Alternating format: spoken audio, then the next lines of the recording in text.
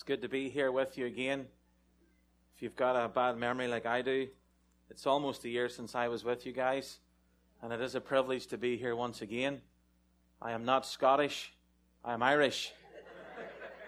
Just getting that straight out of the gate, okay?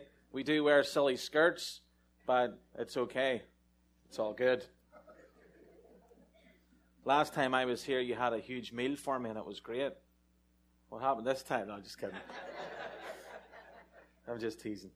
It is really good to be with you. I bring greetings from Emmanuel Baptist Church. I am a member there. We pray for you guys often. You have a special place in our heart. It's really encouraging for me to get away from IBC and see a group of believers in a different place worshiping the same God. It's so encouraging. So can I encourage you to press on, keeping the faith? And as we're going to hear today, God doesn't forget any of us. Thank you for reading Genesis chapter 8. I was going to read it, but I don't have to now, so that's very kind of you. So we'll just get straight into it. It's good to be remembered. It's always nice to be remembered. To receive a card on your birthday or when you're in hospital that lets someone know that you're being thought of or that you're being remembered. Today, you fathers, I'm sure it was nice to receive your breakfast in bed. Some of them are going, nope. Shame on you, children. Come on.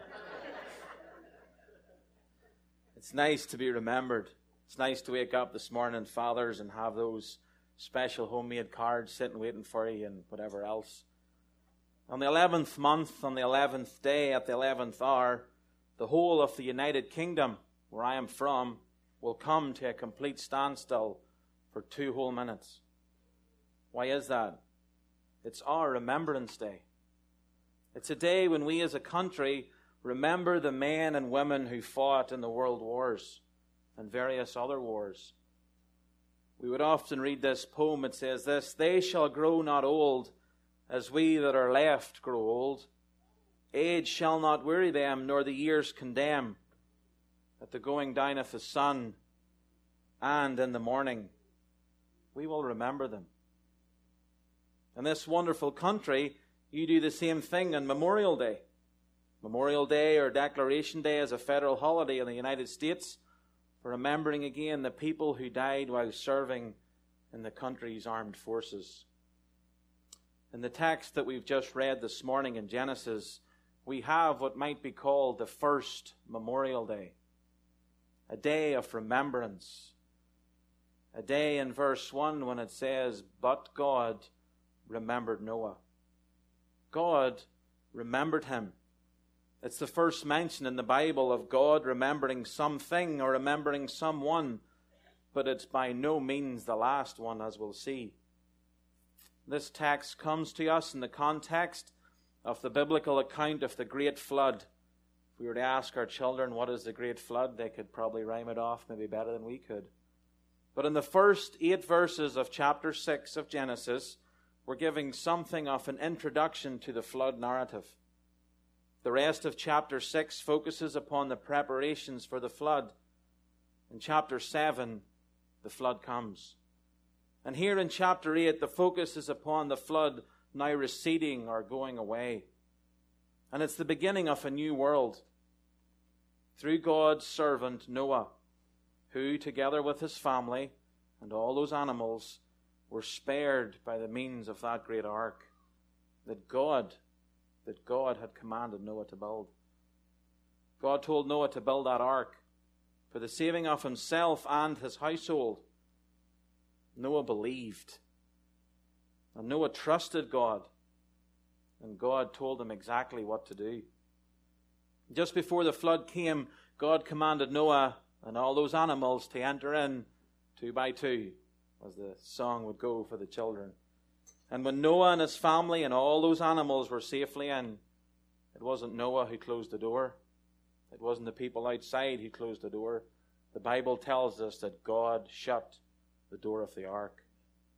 Chapter 7 ends with these words, "And the waters prevailed on the earth 150 days. Full stop. As we come to our text this morning, in chapter 8. For 150 days Noah and his family have been in that ark, floating above the earth. What on earth must have been going through his mind? Their minds. What would have gone through your mind or mine? We can't really know for sure, but we can have some sanctified imagination and think about it. Here were 8 people still alive. They were floating in this coffin-like box of a ship, and they just witnessed something unimaginable. It was catastrophic. It was something that this world today has never seen. We have no idea what it was like. Every living thing upon the earth had been destroyed, just as God had said. What were they thinking? They may have thought that it was a sense of vindication. God had done just as he had warned that he would do. No one would listen to Noah. But in the end, Noah was right. Remember, time and time again, Noah warned these people, hey, there's a flood coming. God is going to rain judgment. What was their response? They mocked him and they laughed at him. But Noah probably also felt a sense of privilege and a great sense of peace and a great sense of comfort. The fact that God had protected him. God had saved him and his wife and his children and all the animals. And then at the same time, there must have been a sense of awe and trepidation. Way, way, way down in the waters lay the ruins of dead and a buried world. Everyone they knew was now dead. Neighbors, aunts, uncles, cousins, schoolmates, friends, everyone. Every single person was dead except them. They alone had been saved. They alone had had the saving power of God upon them. At times, Noah probably wondered, why me? Why was I chosen? Think of the words of that hymn that we love to sing. Why was I made to hear your voice and enter while there's room, when thousands make a wretched choice and rather starve than come? Out of all the thousands of people that were alive at that time, why was Noah so special? Why was he so different? Why? Well, we know the answer. The only answer that's given is way back in chapter 6, where it says, Noah found grace in the eyes of the Lord. The same thing that if we are in Christ Jesus and God looks upon us, he sees the grace of Christ abiding in us, just like Noah. There was nothing special about Noah. He didn't have a cool accent, like me. Maybe he did, I don't know. Certainly wasn't as handsome as I am, but there was nothing special about Noah at all. You got to understand that. And Noah as a person himself, he wasn't special. But he was in God's eyes because of grace. There must also have been a thought in Noah's head, what's going to happen next? Okay, us sitting here today in this church, in this building, we know the outcome. But go all the way back to Noah in the boat and take out all the knowledge that you have, what was going on in his head. What on earth is going to happen next? What's going to happen? What is going to happen to me? All that Noah had been told up until this time was that God was going to send a flood, and he did. That's it. He was told to build an ark, and he did. He was told and commanded to get in the ark, and he did it. And the waters came, and the ark rose. That's it. Noah had no clue. That was the last words that Noah had from God. And he's now inside this coffin-like boat, wondering what on earth is going on. 150 days with no word from the Lord. No word from God to comfort him. No word from God to direct him or tell him, hey, Noah, this is what's going to happen. He had nothing. I wonder if Noah had this nagging fear that perhaps the Lord had forgotten him. He tried to resist it, And he tried to suppress it, but it kept roaming up in his head. Day 50. Where is he? Day 60. Nothing's here. Day 100. Man, this doesn't look good. And his wife's probably pulling on his coattail going, hey, is there anything going to happen? Nothing. Not a word from God. But we know, praise be to God, that he hadn't forgotten Noah. As we focus on our text this morning, it can be divided up into two simple headings for those of you who take notes. First of all, Noah is remembered. Second of all, the wind. Very simple. If you can't understand my accent, I hope you got it. Noah is remembered, and the wind. That's it. So verse 1. Then God remembered Noah and every living thing and all the animals that were with him in the ark. God remembered Noah. Here we have in these words the entire explanation of everything that's about to happen in this chapter.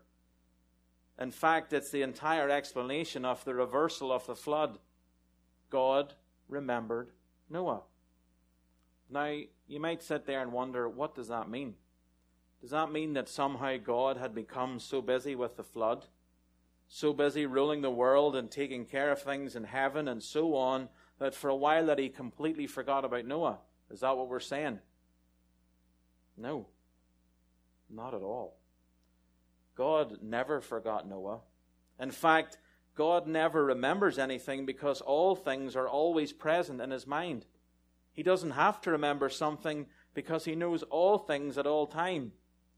I came here a year ago, and my wife joked with me on the way down. She says, do you remember anyone's name? And I was like, nope. So confession time right there. I think we should all have name badges. That would be really helpful. But what we have here is a metaphor. It's God speaking as if he were a man. You've got to think about it this way. But it's much more than that. In English, our word remember refers to the mental recall of something. If I remember my wife's birthday, it's a really good thing. If I forget it, it's okay. She's not that type of person, but some places it can be that way. But often in Hebrew, this is a very specific language. This is what I want you to really hone in on. The language used throughout the Old Testament is to describe God acting or thinking upon a prior covenantal commitment. Something or someone or a small group that carries over into the New Testament as well. This, as we read it in verse 8, is covenant language. It speaks of God's faithfulness to his covenant. You remember that God had made an earlier promise to Noah. He established his covenant back in chapter 6. In verse 18 it says, God made a covenant with Noah right there and then. And now God is acting in that faithfulness of that covenant that he had committed to Noah way, way back. I'm sure Noah had probably forgot about it, but God didn't. That's the key. We find this over and over again in chapter 9 and verse 14. We see it again. It shall be when I bring a cloud over the earth that a rainbow shall be seen in the cloud, and I will remember my covenant. Israel's deliverance from Egyptian bondage and their corruption of Canaan is said to be the result of God remembering his covenant. Exodus 2:24 says this, so God heard the groaning, and God remembered his covenant with Abraham, with Isaac, and with Jacob. In Exodus 32:13, God is angry with Israel after that incident with the golden calf. And Moses intercedes in their behalf. And what's his plea? What does Moses cry out to God? He says this, remember Abraham, Isaac, and Jacob, your servants to whom you swore by your own self and said to them. In other words, Moses says, God, remember your covenant. And then we come into the New Testament. At the coming of the Lord Jesus, you remember Zacharias, the father of John the Baptist, as he praises God that Christ has come, hear his words. God has raised up a horn of salvation for us to do what? To remember his holy covenant. This is covenantal language. This language is used of God in His covenant love and faithfulness, acting on behalf of who? His people. God's people. And when does He do it? He does it in response to their distress and their cries for mercy. God remembered Rachel, and He opened her womb, and she gave birth to Joseph. Samson, now a humble and repentant man, cries to God in Judges, O Lord God, remember me, I pray. Strengthen me, I pray, just this once. And God remembered him. He gave him strength to take down more Philistines in his death than he'd ever done in his whole life. This language that we talk about this morning is language that speaks of God's faithfulness to His promised people, His faithfulness to His covenant. It speaks of His acting on behalf of those who have cried to Him and trusted in Him. He is such a merciful God. So you see, in this sense, that God had remembered Noah. All of those months had gone since that ark door had been closed. 150 days the ark is floating above the earth. There's not a word from God. But God is now going to act hugely in fulfillment of His promise or His covenant. God remembered Noah. But that's all well and good for Noah. Noah's in the boat, good for him. What about us? What about us sitting here this morning? What's the application for you and me?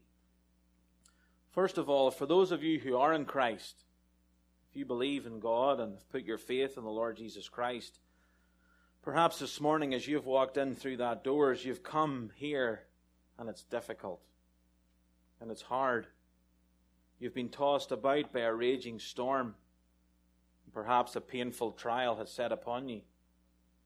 Perhaps you're haunted by this feeling that God has forgotten you.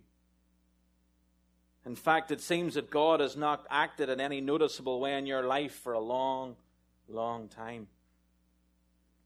Remember, please listen to this, that if you're in Christ, if you're a true believer in Christ, God is committed to you by what?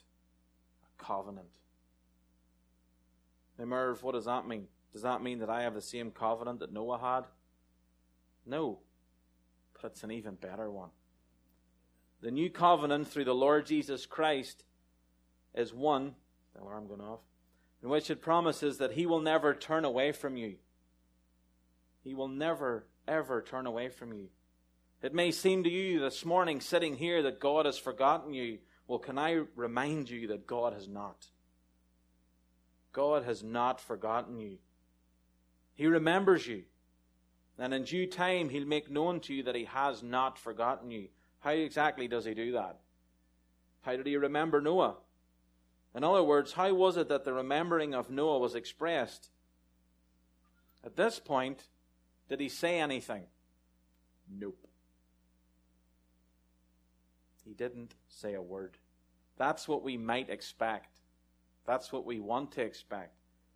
But God doesn't speak to Noah again until the earth is completely dry, which is over a year after the flood began. He doesn't speak, but yet He remembered Noah in doing certain things. He acted. He does certain things about that situation right there.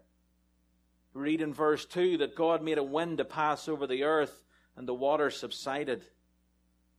Later, Noah is given a sign for good when that dove is sent out, and yes, it comes back with that small branch in its mouth or its beak. There's hope.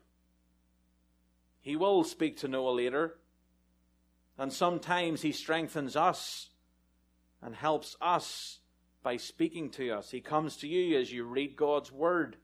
He comes to you in a sermon that you hear on the Lord's Day, and you think, wow, that was such a powerful message. That was right for me. How did the preacher know I needed that? And it's very evident that God is dealing in your heart. But it doesn't always happen that way. And you can't dictate to God and then be disappointed when He doesn't act immediately or in the way that you thought He would. Sadly, that's being proud and thinking that you are the be-all and end-all. No. Sometimes he waits, and then he shows you that he remembers.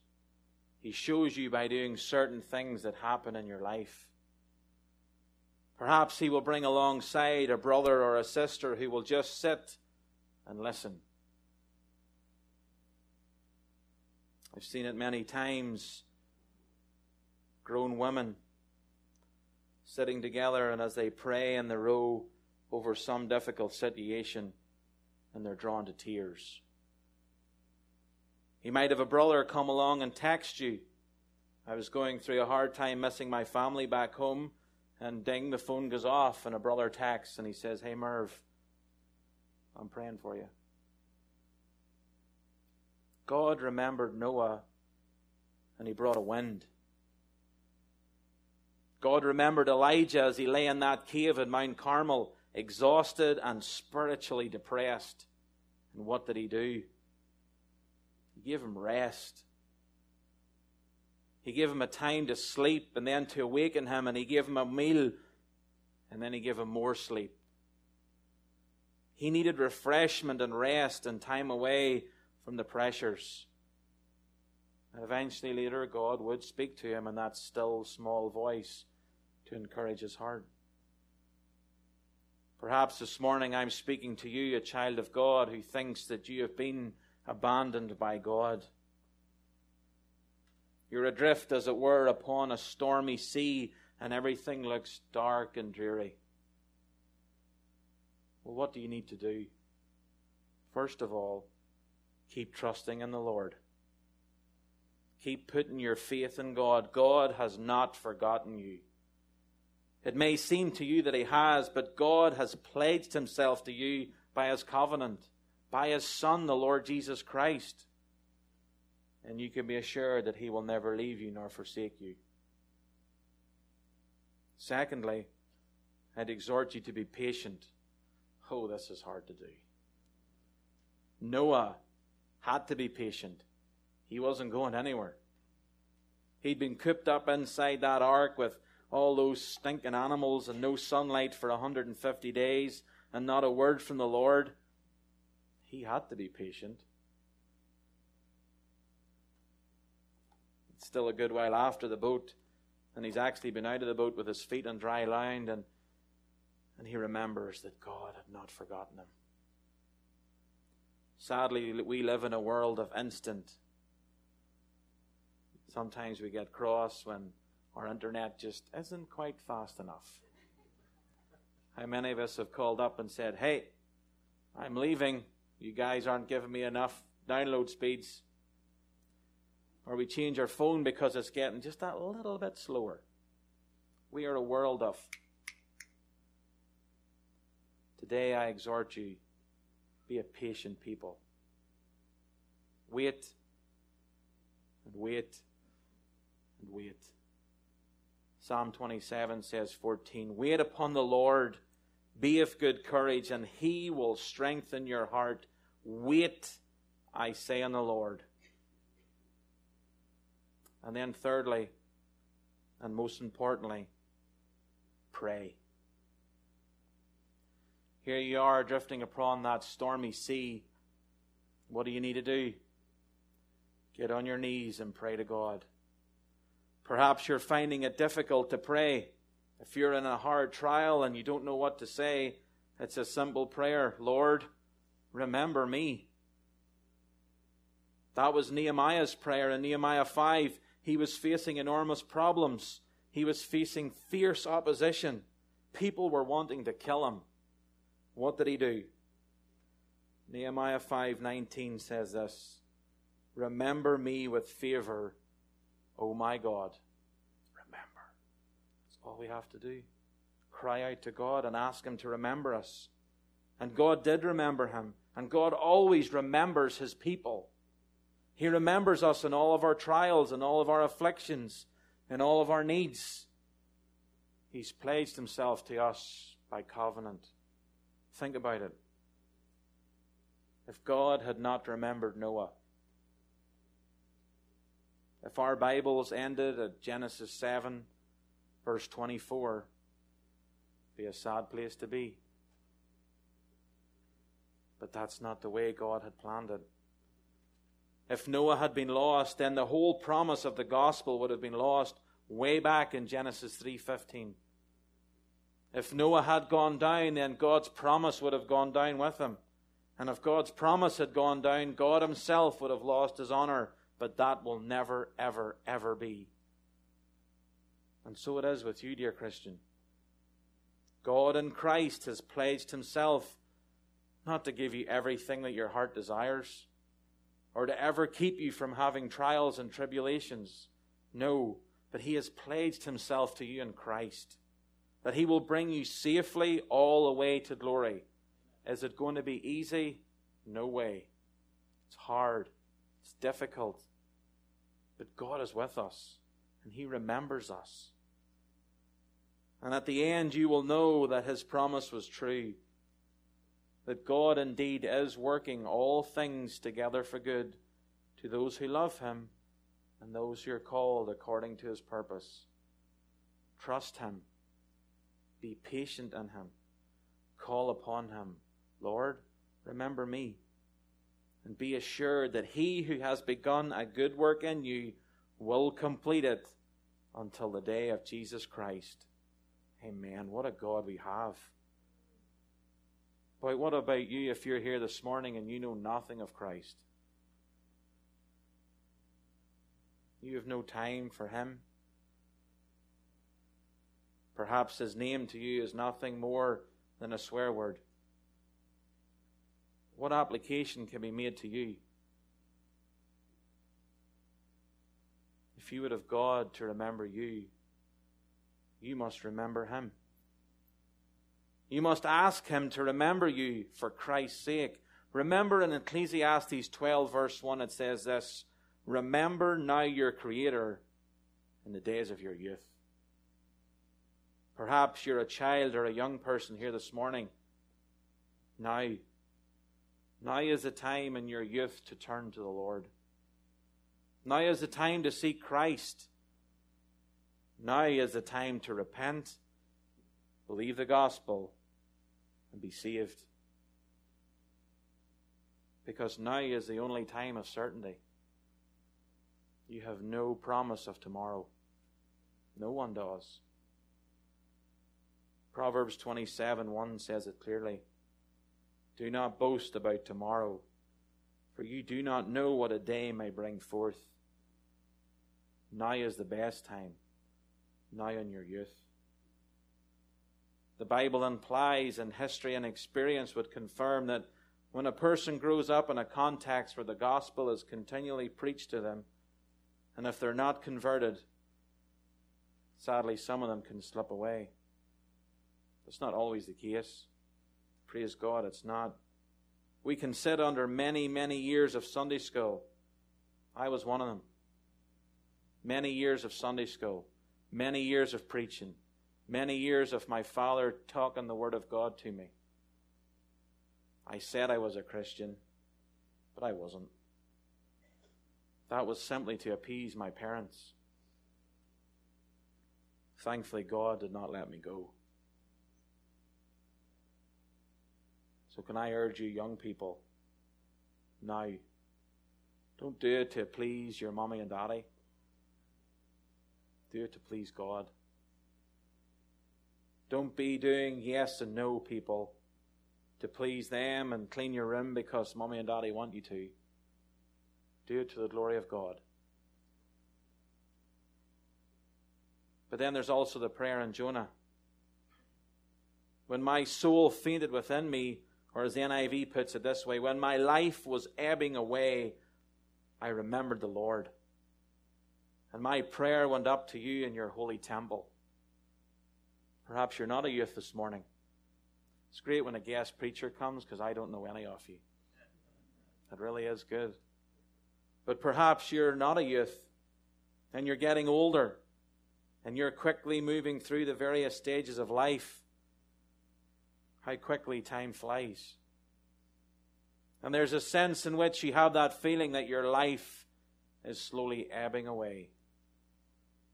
For some of you here this morning, it might almost be gone. But my friend, this morning you're still in the land of the living. There is still hope for you this morning. When my life was ebbing away, I remembered the Lord. And my prayer went up to you in your holy temple. What about you? Your life is quickly ebbing away. Will you this morning remember the Lord and cry to Him and seek Him while He may be found? Remember the thief on the cross. He saw it all before his mind's eye. Perhaps for the first time he realized and keenly felt about what an ungodly, sinful man that he had been. You remember on the cross that he rebuked that scoffing person on the other side of our Lord Jesus. And then he confessed, "We are here indeed justly, for we have received the due reward for our deeds." Could there be any hope for such a vile person as that? That wicked man who was hanging on that cross, not by the way that Christ was, because he was there as sinless, perfect man. This man was there because he had done wickedly. Was there any hope? Was there any hope for a man who had wasted all his years living in sin, doing wicked and evil things? Yes. Listen to our Lord Jesus hanging next to him. He says, "Today I will remember you in paradise." That man was awakened in his heart, and what did he do? He cried out, "Lord, remember me. Remember me when you go to your kingdom. Lord, have mercy upon me, a sinner. Lord, remember me. Don't forget me. Save me or I perish." My friend, this morning, take up that prayer if you're not in Christ. Perhaps it'll be the first real, genuine prayer you've ever prayed. Take it up. Lord, remember me. And go on praying it, and believing that God can do a work in your heart. And soon you'll find that the Lord has heard your cry. Just as He did that thief on the cross, and just as Christ so kindly and graciously, that man must have had the best feeling in the world. When Christ, the Lord Jesus Christ, turned around and said to him, "Today you will be with me in paradise." What a feeling. But secondly, what about this wind? The text says in the second half of our verse, "And God made a wind to pass over the earth, and the waters began to subside." What on earth does that mean? The wind? Was it a windy day? Well, it's fun to look at.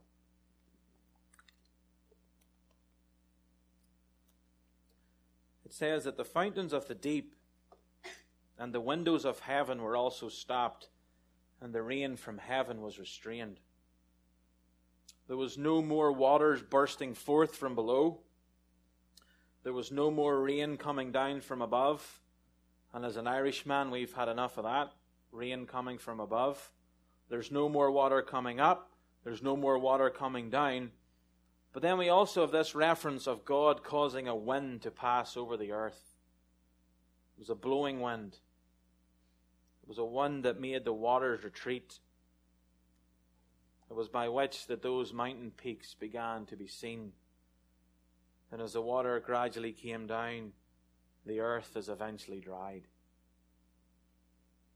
I want to draw your attention to this matter of the wind. Sometimes when we read our Bible, it's so easy to miss these things. So easy to skim over it and think, "Oh, it must have been a windy day." But pay careful attention to the words in your Bible that help you pick out certain threads or certain themes that weave their way through Scripture. You've got to remember who the author is here. It's not Noah writing these things, it's Moses. Moses. And there are at least two things of note about this reference of the wind. First, There seems to be an echo here of what we read of in creation. Remember in Genesis 1 verse 2 we read this, "The earth was without form and void, and darkness was on the face of the earth, and the Spirit of God was hovering over the waters." The word spirit and the word wind are the same word here in Hebrew. It's the exact same word, and it's the exact same word that's being referred to here in chapter 8. In Genesis 1, the reference is clearly to the Spirit of God, and here the reference is clearly to the wind. But there's still something of a wordplay, something of a parallel that we need to see. The old world has been destroyed. There's none of it left. It's gone. God is about to start all over again. All the mountains are there, and the valleys are there, and everything's still there. But all those people that were created are gone, except for Noah and his family. And that's what happens in the connection with God making that wind to pass over the earth. Whether or not Moses had that parallel and wordplay in mind when he wrote that may be uncertain. But it's interesting. But there's something else. There's something else here. Something that I think Moses would have done very hard not to think upon when he read this. And that was the event in which he was later involved in. That event when the Israelites were delivered from the Egyptian bondage. That time when the children of Israel were, as it were, up against the sea. And their backs are up against it. And they can see the chariots coming over the hill. And they can see that Egyptian army heading towards them. It was a desperate, desperate situation. But we read in Exodus 14:21, "Then Moses stretched out his hand over the sea, and the Lord caused the sea to go back by a strong east wind, and he made the sea into dry land." Israel, in fulfillment of God's covenant to Abraham, was finally and fully delivered from Egyptian bondage. By what means? Moses' hand? The waves? No. The wind that God sent. These are very interesting parallels that I think deliberately indeed tell us and connect us to God Himself. When hopelessness is there, when desperation comes, when it seems there is no hope, God delivers. You remember the vision God gave to Ezekiel, that passage that I love so much, the valley of the dry bones. God sent Ezekiel down to a valley full of bones that were dry, and he said to them, "Lo, they were very dry." Must have been really dry. And God told him that this valley of dry bones was a picture of the spiritual death. Spiritual, that's the word I want you to hone on. Spiritual death. And deadness that had marked true religion at that time. There was nothing but spiritual death. And the dryness of souls that were in Israel at that time. And God said to him, "Son of man, can these bones live?" Imagine going into a huge pile of bones and God saying, "Can these bones live?" From a human perspective, the answer would have been, no way. These people are dead for a long time. But Ezekiel's reply was this, "O Lord God, you know." And God said to Ezekiel, "Prophesy to these bones and say to them, O dry bones, hear the word of the Lord." Might sound like a silly thing to do, to preach to dry bones. But Ezekiel said, "So I prophesied as I was commanded. And as I prophesied, there was a noise, and suddenly a rattling, and the bones came together, bone to bone. And the sinews and the flesh came upon them, and the skin covered them over. But there was still no breath in them. And God said to him, Prophesy to the breath." The word here is ruach. It's the same word here that is translated in our world and in the passage we have, wind, And it's the same one that we find in Genesis 1, Spirit. Prophesy to the wind, God said, and say to the wind, thus says the Lord God, come from the four winds, O wind, and breathe on these slain, that they might live. And Ezekiel says that while he was preaching, the breath came into those dried bones, and they lived, and they stood up, and they were a great army. It was a picture. It was a picture that God was giving and what God can do when He saves sinners and He revives His church. He sends a wind. God later on says, I will put my Spirit in you and cause you to live. This is what God promises to do for lost sinners in the new covenant by the power of His Spirit through the preaching of the gospel of our Lord Jesus Christ. God says, I will give you a new heart. I will give you a new spirit, and I will put a new spirit within you. I will take that heart of stone, and I will give you a heart of flesh. I will put my Spirit within you and cause you to walk in my statutes. And you will keep my judgments and do them. You see, this theme of the wind bringing order out of chaos and giving new life continues throughout all of Scripture. What God did when He delivered Noah from the flood and brought him out into new life and into a new world happens every time a sinner comes to Christ. That valley of dry bones perhaps was some of you. There was no life in you. Your bones, as it were scattered all over the ground. And a gospel preacher, a friend, a work colleague preached to you the gospel, just like Ezekiel did. And those bones started to come together, and the sinews started to form, and the flesh was on the outside. And then God breathed into you and gave you new life. Took away that heart of stone and gave you a heart of flesh. The same is true in the Red Sea. The redemption of God's people of Israel from Egypt is a picture of a greater redemption.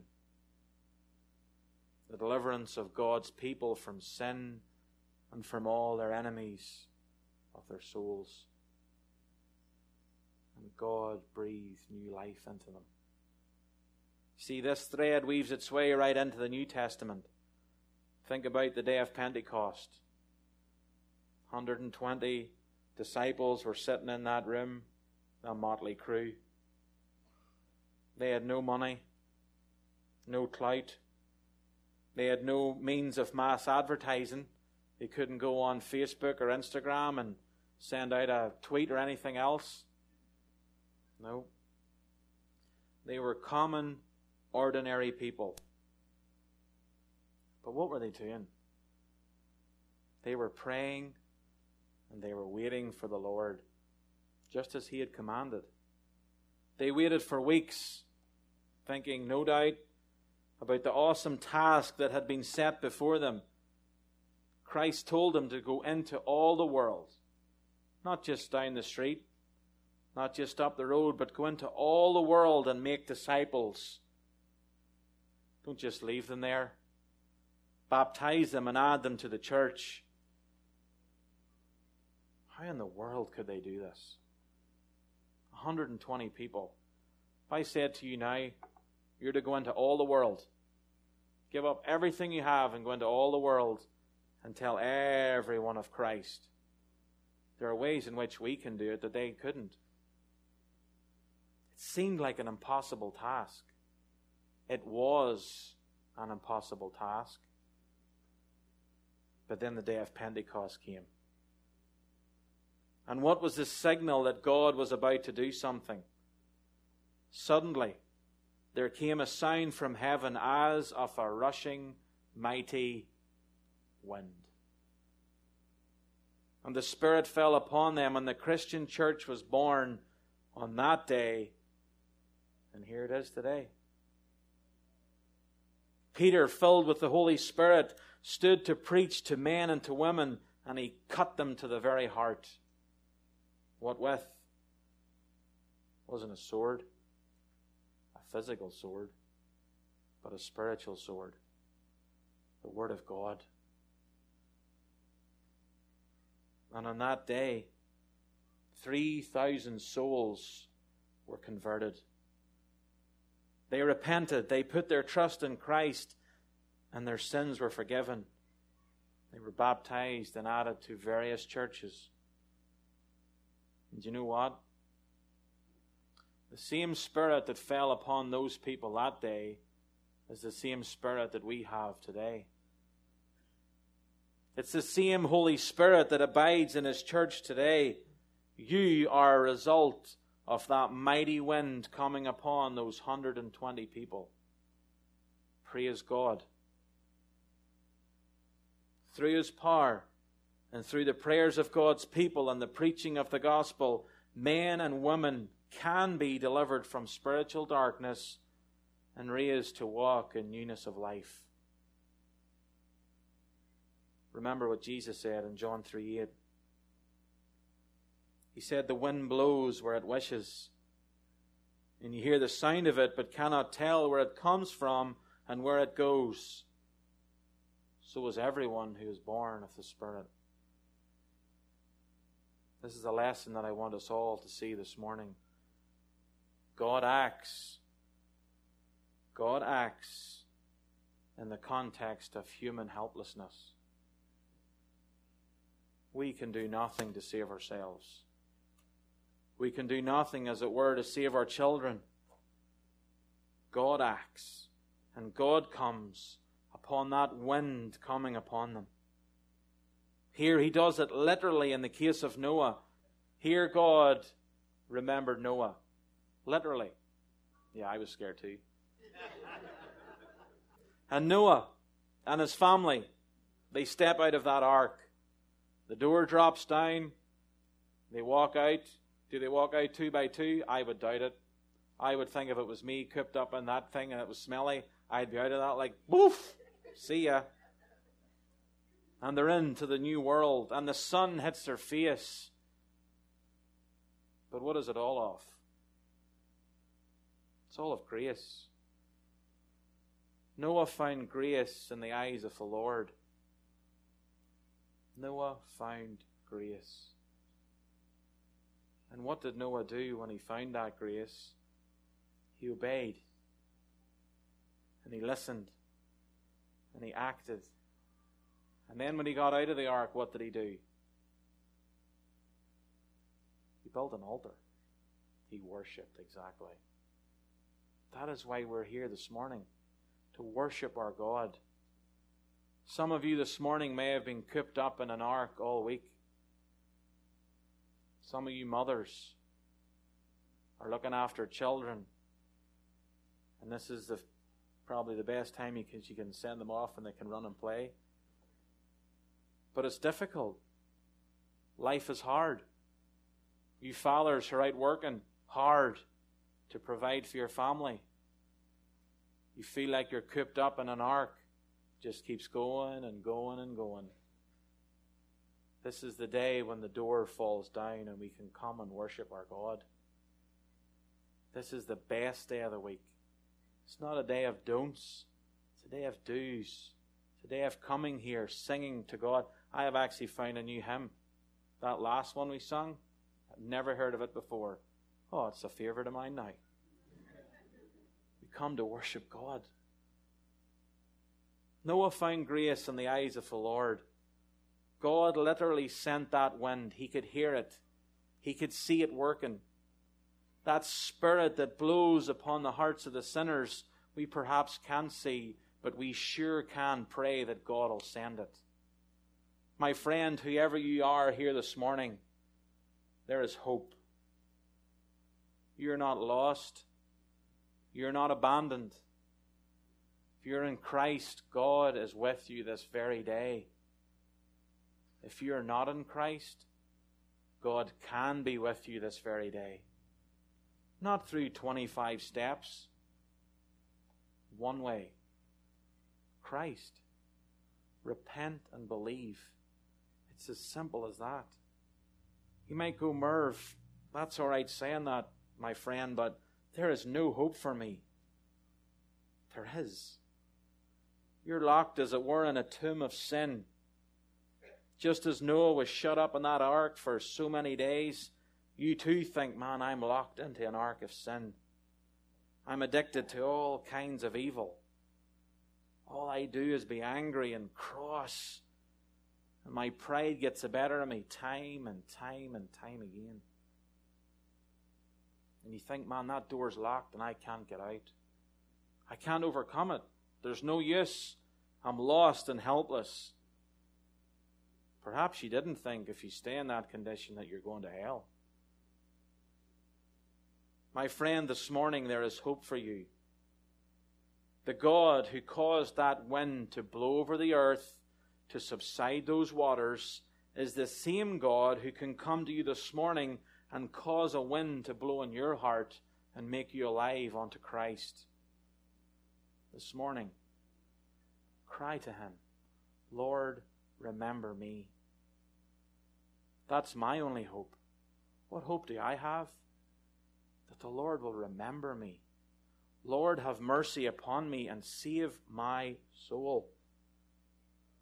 Veritas, can I encourage you this morning? You're a band of small people. You're like the people of Pentecost. You are a motley crew. You're all shapes and sizes. You all look different. You all act different. You all do things differently. You irritate each other. It's all right. Can I encourage you? The God who came to Pentecost is the God who comes here with you. God can use you in many, many different spheres. He doesn't have to send you to the uttermost parts of the earth. Go into your work tomorrow. Tell them where you were. Tell them you heard an Irishman who almost gave you a heart attack with his microphone. But tell them of Christ.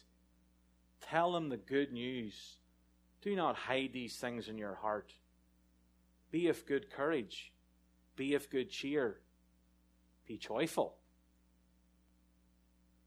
Mondays can sometimes be the hardest day of the week. But why? Shouldn't be. We've just had a day worshiping our great God. We should be leaping through the week. By Saturday, yeah, we should be depressed. But then we should be looking for the Lord's Day. So it goes in circles. But God can use you. He can use any of you if you're found in Him to spread the gospel. Why is that so important? Because without it, people will go to hell. Be that wind. Be that wind that we see here. That wind that abided in Christ abides in you. Believer, this morning, be encouraged. God remembers you. He knows all about your work here. He knows that each and every one of you, He knows the very hair on your head. The God who remembered Noah. The God who remembered Noah in Genesis chapter 8 verse 1 is the same God who remembers you. Let us all be like Noah this morning and serve and worship our great God. But tell it to others. Amen. Let's pray. Lord, we thank You for Your word. We do thank You for the glimpses that we can see many times of how great and awesome a God You are. Just in one verse we can see that You're a God who not only remembered Noah, but You did a work. And You're the God who can remember us and do a mighty work in our hearts. Dear Lord, we do thank You for this gathering here. We do thank You for this church. What an encouragement it is to our souls to see men and women who hunger and thirst after righteousness. May You bless this place.